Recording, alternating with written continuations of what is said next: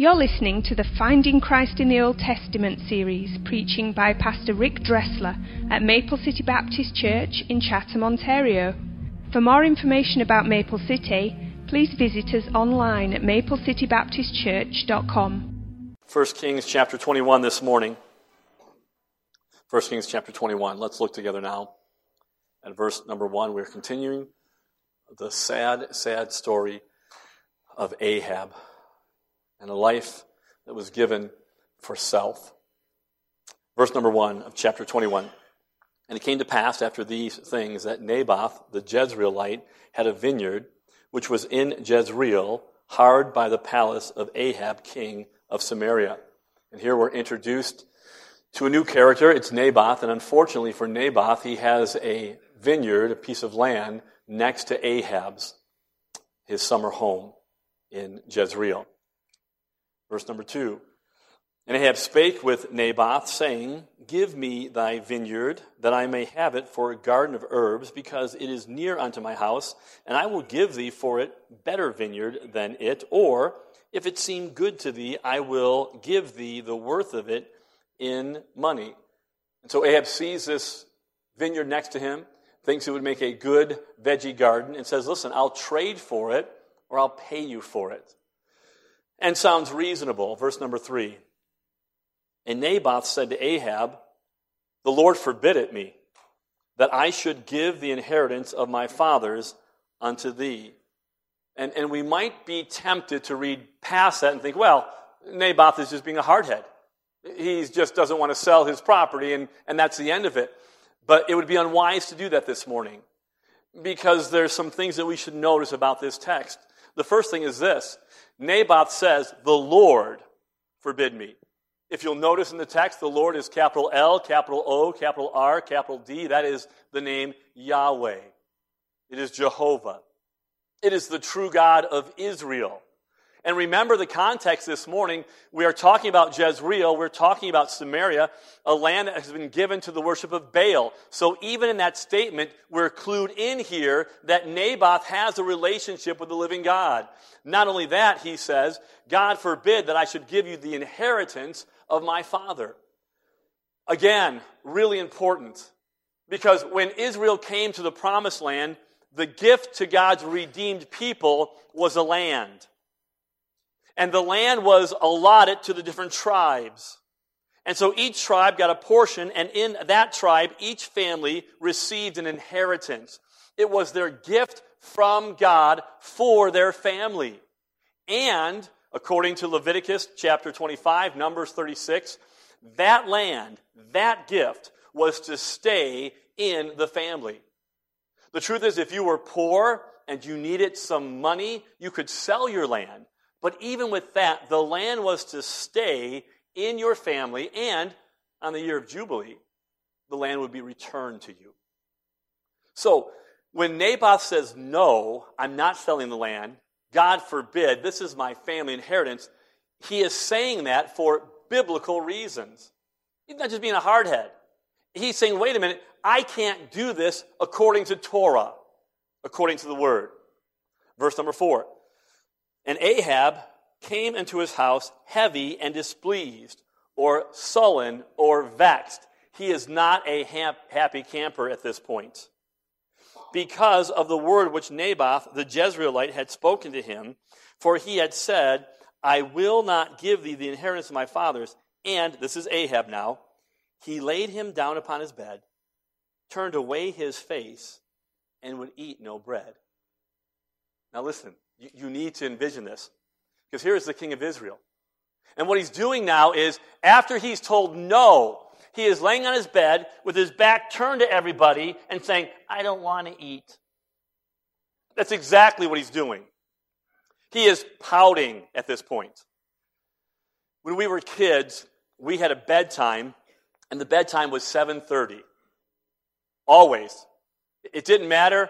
7:30, you were going to bed. Any parents like that, you remember those days? 7:30. There was no debating. 7:30, you were in bed. And I can remember on one occasion crying because it was in December, and there was a Rudolph Christmas special on at 8 o'clock, and I really wanted to see it, but it was like, no, 7:30 is bedtime. And on one occasion, we were told to go to bed, went upstairs. We had an upstairs, a staircase that went from the front door to the upstairs where our bedrooms were at. And when my dad told us to go to bed, we went upstairs, and then all of a sudden I heard a knock on our front door. And then I smelled this aroma in our house of pizza. You parents are guilty of this.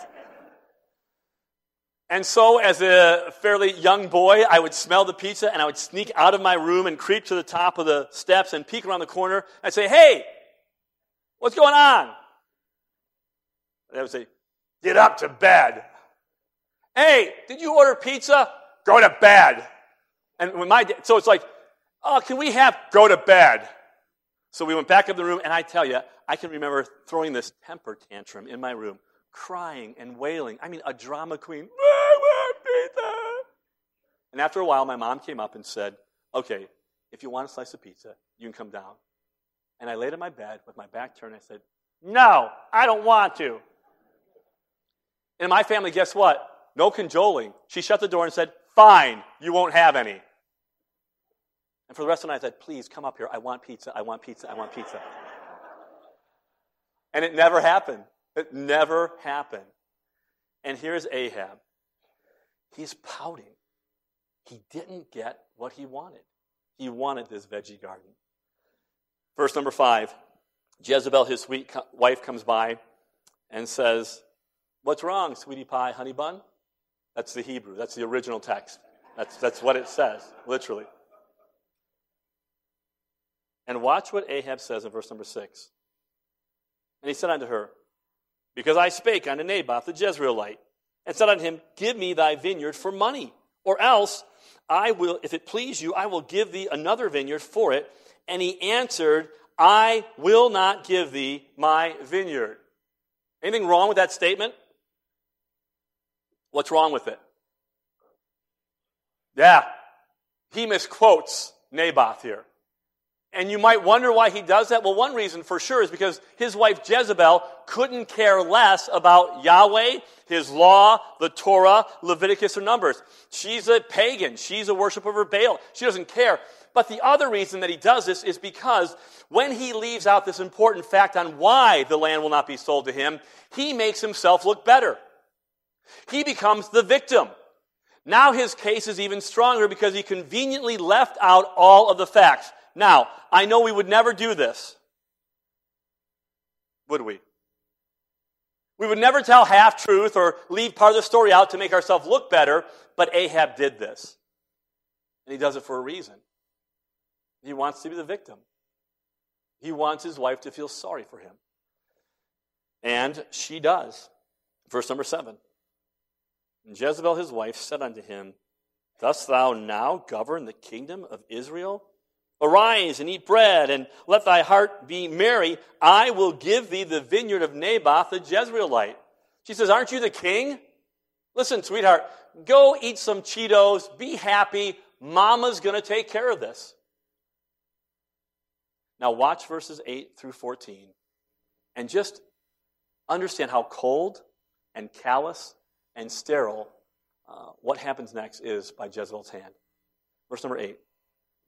"So she wrote letters to Ahab's name, and sealed them with a seal, and sent the letters unto the elders and to the nobles that were in the city dwelling with Naboth.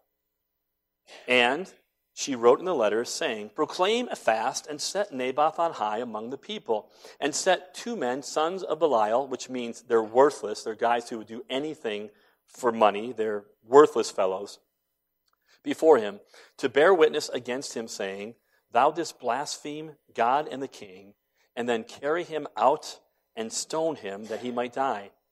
And the men of his city, even the elders and the nobles, who were the inhabitants in his city, did as Jezebel had sent unto them, and as it was written in the letters which she had sent unto them. They proclaimed a fast and set Naboth on high among the people. And there came in 2 men, children of Belial, and set before him, and the men of Belial witnessed against him, even against Naboth, in the presence of the people, saying, Naboth did blaspheme God and the king. Then they carried him forth out of the city, and stoned him with stones that he died. Then they sent to Jezebel, saying, Naboth is stoned, and he's dead. I mean, that's it. So she sends a letter and says, look, proclaim a day of prayer. Have the whole city gather. Bring Naboth in. And as he's sitting front and center, have two worthless witnesses come and say, hey, listen, we heard him swear by God he would sell his land. Now he's reneged. Now he needs to die. And all the people say, okay. They take him out of the city and bash him to death. And if you'll read further in 2 Kings chapter 9, you'll find that they liquidated his sons as well. There's no more inheritance for this family. The boys are dead. The father is dead. The vineyard is now up for possession. Verse 15. And it came to pass when Jezebel heard that Naboth was stoned and was dead, that Jezebel said to Ahab, arise, take possession of the vineyard of Naboth the Jezreelite, which he refused to give thee for money, for Naboth is not alive, but dead. Problem solved. Problem is solved. Ahab hears this. Verse 16, and it came to pass when Ahab heard that Naboth was dead, that Ahab, rose up to go down to the vineyard of Naboth the Jezreelite and to take possession of it. Good deal for Ahab. Doesn't ask any questions. Doesn't want to know why he's dead. Maybe a heart attack. Don't know. He's gone. Problem solved. But the problem was that God knew about it. Verse number 17. Then the word of the Lord came to Elijah the Tishbite, saying, arise, go down to meet Ahab, king of Israel, which is in Samaria. Behold, he is in the vineyard of Naboth. Now notice, it's still Naboth's vineyard. God never recognized this as his land. It was Naboth's land. But Ahab is there. He went down to possess it. And this is the story of Naboth. Great story, eh? It's not a great story. But there are great lessons here. I think there are three truths that hopefully will help us this morning and encourage us. I think two are self-evident, that when you see them, you'll understand. I think the third one, you might need some help in seeing. So it's there, though. Here's the first lesson we learn from Naboth. Naboth's story reminds us of the lot of God's people in this world. This story of Naboth, right? Being mistreated, being falsely accused, losing his life, reminds us of the lot of God's people, not just in Jezreel, but in the real world today. Right? And if you doubt that to be true, listen to what Peter says in 1 Peter chapter 4, verse 12. Beloved, think it not strange concerning the fiery trial which is to try you as though some strange thing happened unto you, but rejoice inasmuch as you are partakers of Christ's suffering, that when his glory shall be revealed, you may be glad with exceeding joy. Peter says to New Testament believers, hey, don't be surprised when bad, terrible things happen. Don't be surprised when suffering comes your way. This is the lot of the believer. So, with that in mind this morning, when you hear the televangelist say to you, God's design for your life is to be healthy, wealthy, and wise. And God's design for the believer is so that no sickness, no sorrow, none is to come your way. Not headache, not sinus infection, not toothache. Because of God, He has designed that you live healthy, wealthy, and wise. There's a problem with that. Because that is not God's design.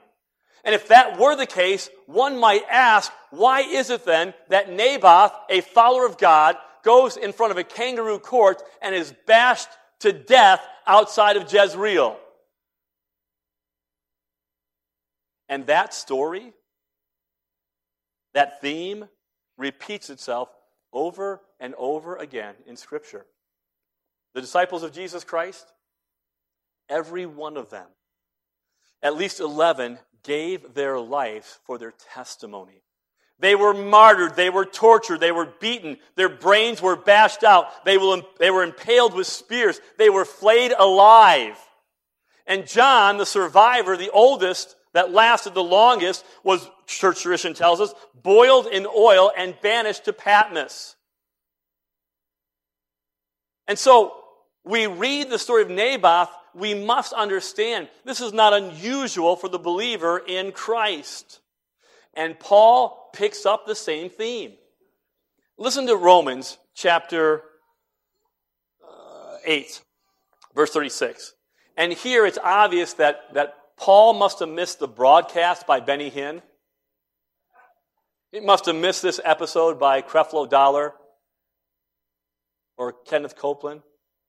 Because here's what Paul says to believers. As it is written, "For thy sake we are killed all the day long. We are counted as sheep for the slaughter." I mean, I don't know, but that doesn't sound like healthy, wealthy, and wise to me. It doesn't sound like name it and claim it to me. It doesn't sound like take your wallet out and claim that it's filled and it will happen to me. I've tried it. It didn't work. It sounds to me that God's people, their lot in life in this fallen, dark world is that we will suffer, that we will struggle. That's the way it goes. And so, if you're looking for a church or a ministry that is promising the moon to you, that just come to Jesus and all of your wild fantasies will come true, this is not that church. If you're looking for a church that's cool in our world today, this certainly is not that church. From leadership down. Why? Because the church isn't to promise you the moon, and the church isn't to try to be cool in our world today, but the church is truth. It is the truth. And the truth of the matter is that God says to his people, listen, this world at times can really stink. And you can really struggle. And, like our story, such injustice will often be inflicted by government and courts. I won't read all of Romans chapter 13 this morning, but let's just run through it quickly. Paul writes, "Let every soul be subject to the higher powers." He's talking about government there. He goes on in verse number 2 and says, don't resist it. There's a purpose. There's a God-ordained reason for government. It's God's plan. It's God's program. Verse number 3, rulers are a terror if you're doing something wrong. They're to provide punishment and justice. Verse number 4, he talks about them being ministers for good, right? They don't bear the sword in vain. Verse number 5, be subject to them. Verse number 6, pay your taxes. And verse number 7 says this, render therefore to all their dues, tribute to whom tribute is due, custom to custom, fear to fear, honor to honor. Government has a God-ordained role. There's a purpose. God ordained it. And when it's good, it's really good. And we're encouraged by men and women who take that step into politics. I don't know why they do it, to be honest with you. Really. But they do it. And we thank God. And we thank God for Christian men and women who go into politics and try to bring government back to its role, its God-given, God-ordained role. And we've seen that. As Canadians here this morning, I'm sure we're all aware that last holiday we had, our civic holiday on the 6th, in Toronto they celebrated John Graves Simcoe Day. I'm sure we all knew that. I did. And Simcoe was the lieutenant governor of Upper Canada, which is Ontario. And in 1791, he came into being the lieutenant governor, and he was a devout believer in Christ. Devout believer in Christ. And he believed in the dignity, the freedom, and the humanity of every living being, regardless of skin color, race. And so in 1793, the first time in the British Empire, an act against slavery was passed into law by Simcoe. And by 1810, listen to this, not one slave in all of Ontario. And it wouldn't be till another 24 years that the rest of the British Empire caught up to Ontario and abolished slavery. That's a good thing. And we would need more men and women like that today. And government, when it fulfills its God-ordained roles, is a good thing. But sometimes government gets outside of those roles. And when it does, the people who will suffer will be believers. I'm just telling you, my brother, my sister, this is an attack. You can put a political face on it if you want to. It's an attack against Western society. It's an attack against Christian ethics and value. It's an attack against the home and family. So, don't be surprised. That's exactly, Jesus says this. Look at Mark 13:9. I'm sorry. Mark 13:9. Jesus says, take heed to yourselves, for they shall deliver you up to councils, and in synagogues you shall be beaten, and you shall be brought before rulers and kings for my sake, for a testimony against them. And so, here's the point. Naboth's story reminds us that the lot for believers is not paved with sunshine and roses. The lot for believers is we will suffer, we will struggle, and we must remember this. All I know is I'm not home yet. This is not where I belong, right? I'm a citizen of heaven. I'm looking for a country whose builder and maker is God. And with that in mind, I will not be surprised. I will not be discouraged. I will not quit when I understand this is a lot for believers. Number 2, the story of Naboth teaches us this, and this is, I think, obvious. There is a price to pay for standing on God's word. The story is not about grapes or gardens. It's not. It's about God's word. Because what Naboth has done is said this, hey, listen, the Torah, Leviticus 25, Numbers 36, he wouldn't have known the chapters, they didn't have them, but he knew it was there.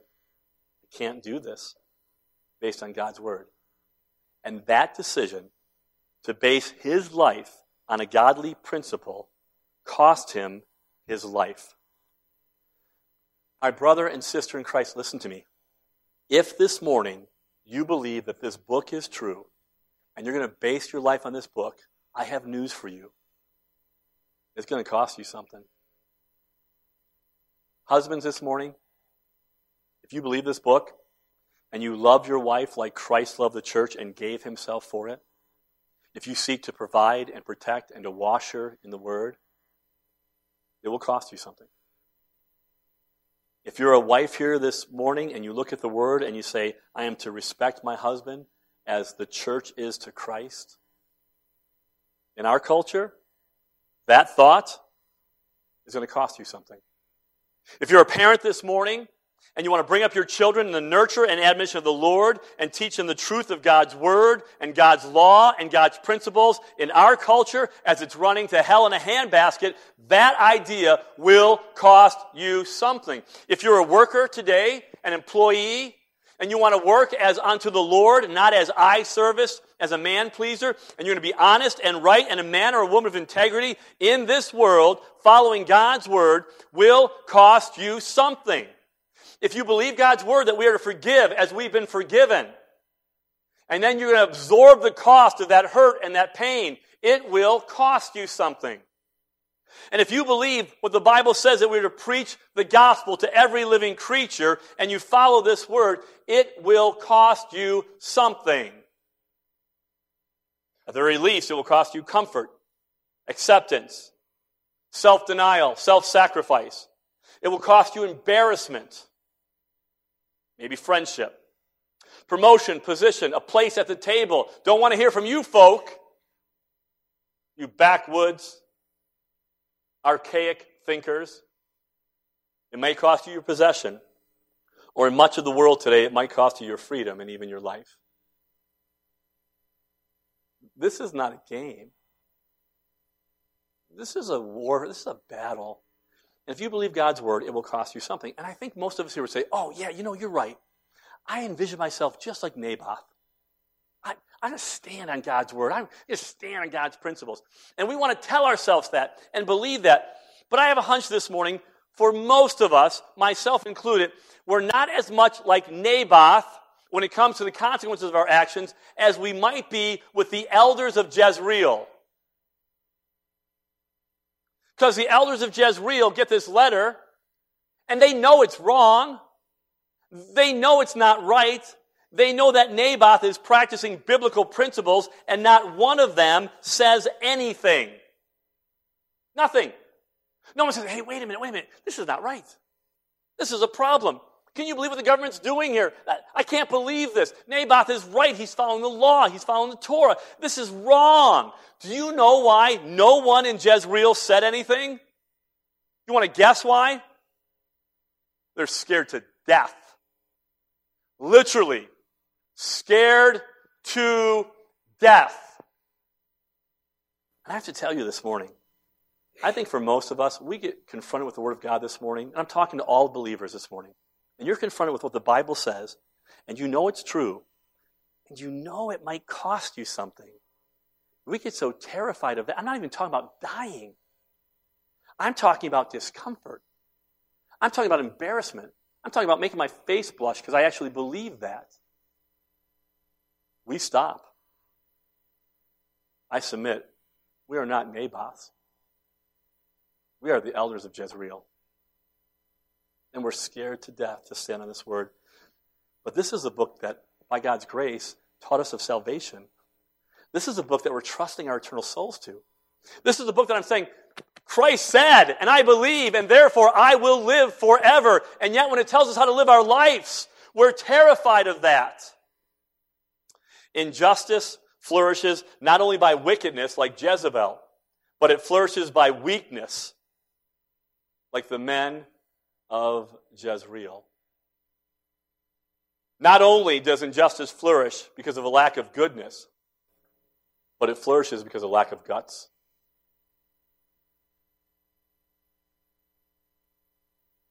Are you afraid?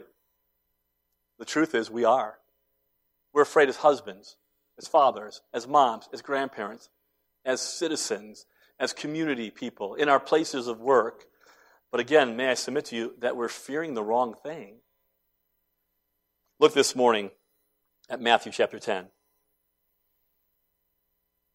And let's just jump down, if we can, to verse number 28. Matthew 10, 28. Here's what Jesus says. And fear not them which kill the body, but are not able to kill the soul, but rather fear him which is able to destroy both soul and body in hell. And Jesus is trying to get us to think the right way here. Sure, we are terrified at times. We're fearful at times. We're afraid of what might happen. And Jesus says, don't worry about that. Who cares? They might kill your body. They might make fun of you. They might call you something. But the truth is, don't worry about that. You should fear the one who can kill both body and soul in hell. I could still be fearful, but this is a greater fear. It helps us. So, let us determine not to be weak or gutless, but to stand upon God's word. It abides forever, and they who do his will abide forever. Third lesson this morning, final one. What do we learn from Naboth's story? And before I tell you what I believe we can learn here, let me just help you again to remember what happened to Naboth. Here he is, following the will of God, honestly. And the community has a big feast, and they say, Naboth, we want to put you up as you're the man. Put you right front and center. And so he's up there. And all of a sudden, these two witnesses come in, and they're worthless people. They're liars. And they say, hey, Naboth, good to have you. But we know that you cursed God and the king. And Naboth is thinking, what in the world's going on here? I thought this was like a day of prayer. I thought we were going to have a pig roast afterwards. It wouldn't be pig. It would be beef roast. They're Jews, right? Beef ribs. I thought it was going to be great. All of a sudden he starts hearing this, and in his mind now the wheels are going. I'll say, wait a minute. This is not good. And it keeps on going. And these false witnesses come before him, and they accuse him, and when it's all said and done, Naboth loses his life. Two false witnesses. Now, let me read a portion of Scripture with that in mind, and I'll make my last point this morning. Matthew, chapter 26, verse 59. Now the chief priest and elders and all the council sought false witness against Jesus to put him to death, but found none. Yea, though many false witnesses came, they found none. At the last came 2 false witnesses. May we say men of Belial? Worthless men. And they said, "This fellow saith, I am able to destroy the temple of God." Blaspheme. You've cursed God. And to build it in 3 days. And the high priest arose and said unto him, "Answerest thou nothing? What is it which these witness against thee?" And you know the story. These false witnesses are believed by the council. And Jesus gives his life. My third point is simply this. There is a Naboth who understands. Amy Carmichael said, "Can we follow the Savior far who have no wound or scar?"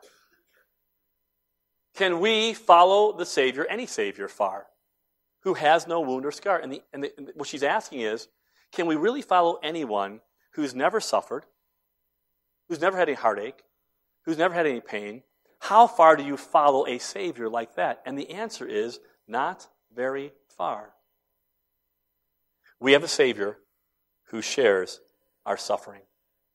We have a Savior this morning who emphasizes, who feels, who knows, who relates. And maybe this morning you're here and in your mind and in your heart and in your situation you're saying, you know what? I'm sitting in this church surrounded by all these people, but the truth is nobody knows how I feel. Nobody knows what's going on in my life.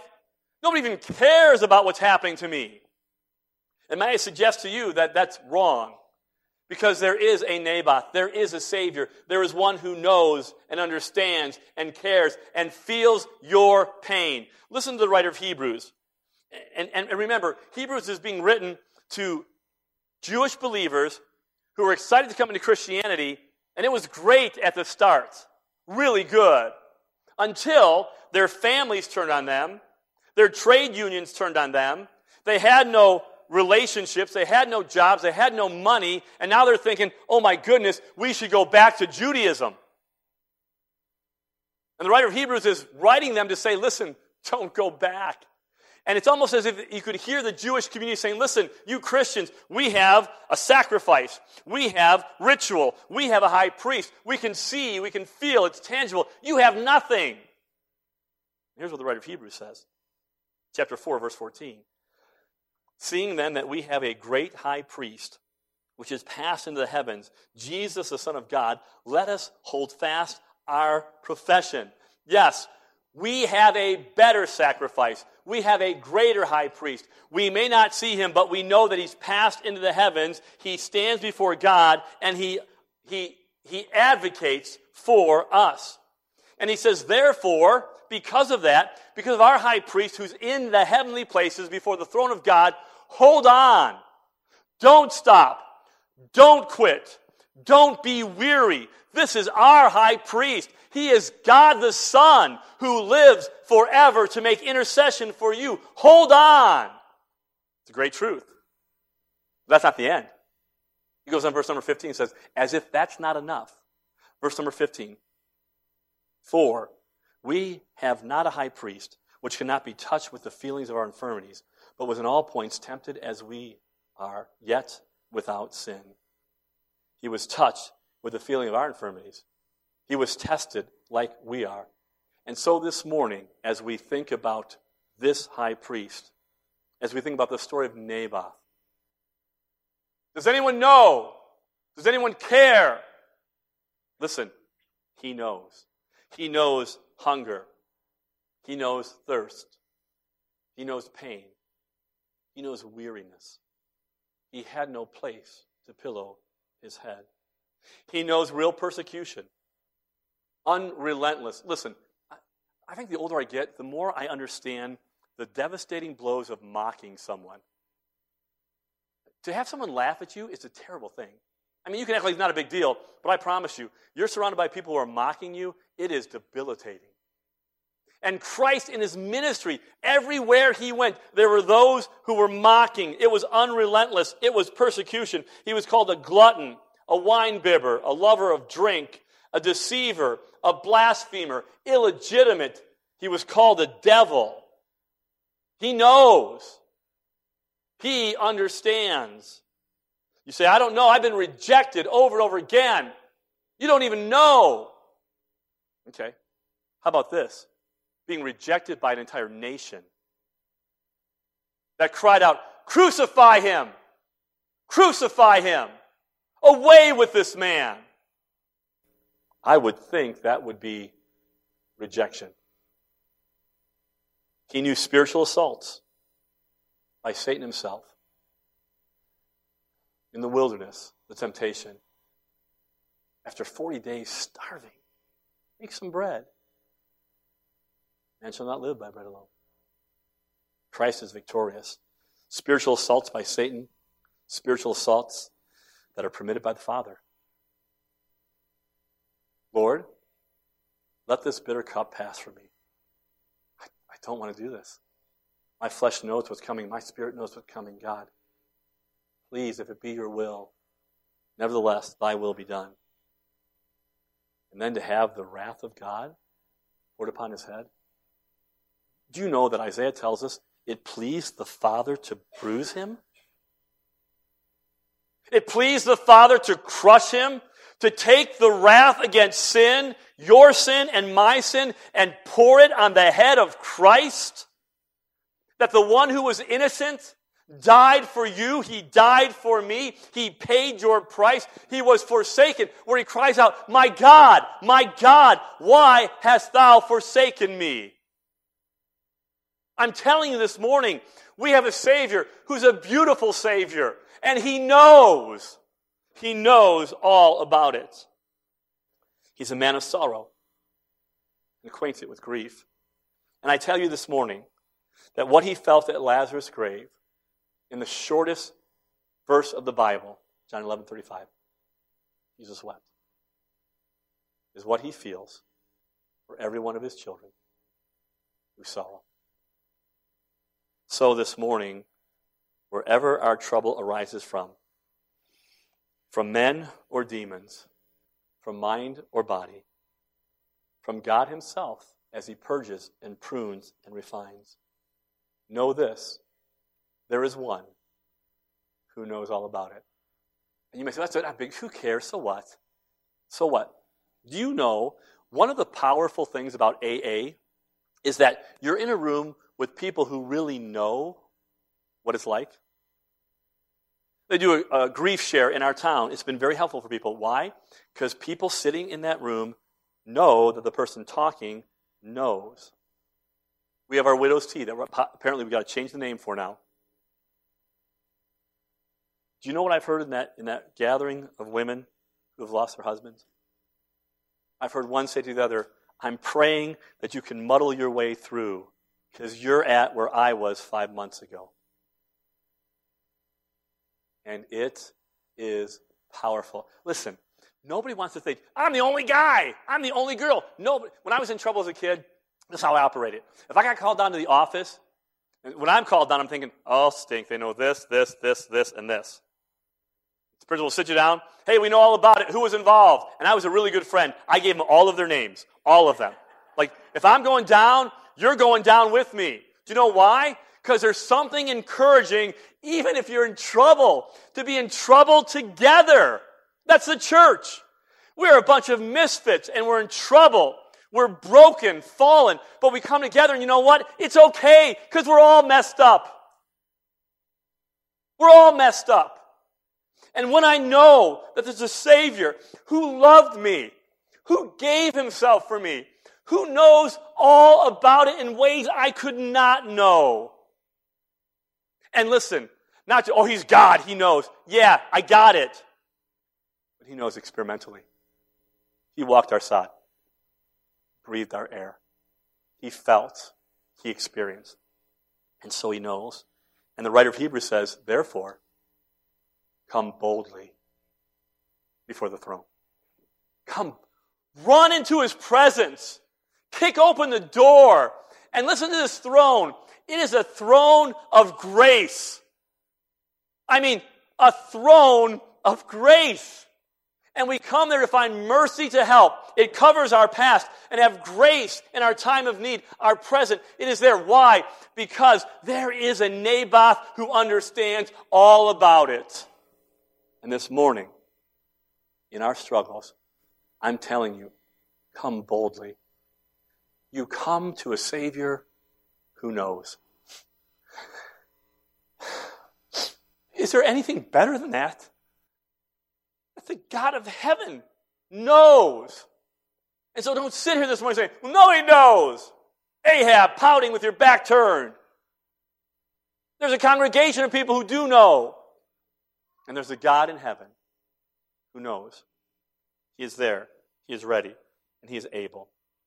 Our lot is hard and difficult. And if someone told you the Christian life was anything but that, they lied to you. They lied to you. We're not going to lie to you. It's hard. If you stand on the Word of God, there is a cost. But remember, we can take courage. We can hold fast because we have a Savior who knows all about it. And we praise His name for it this morning. Let's pray.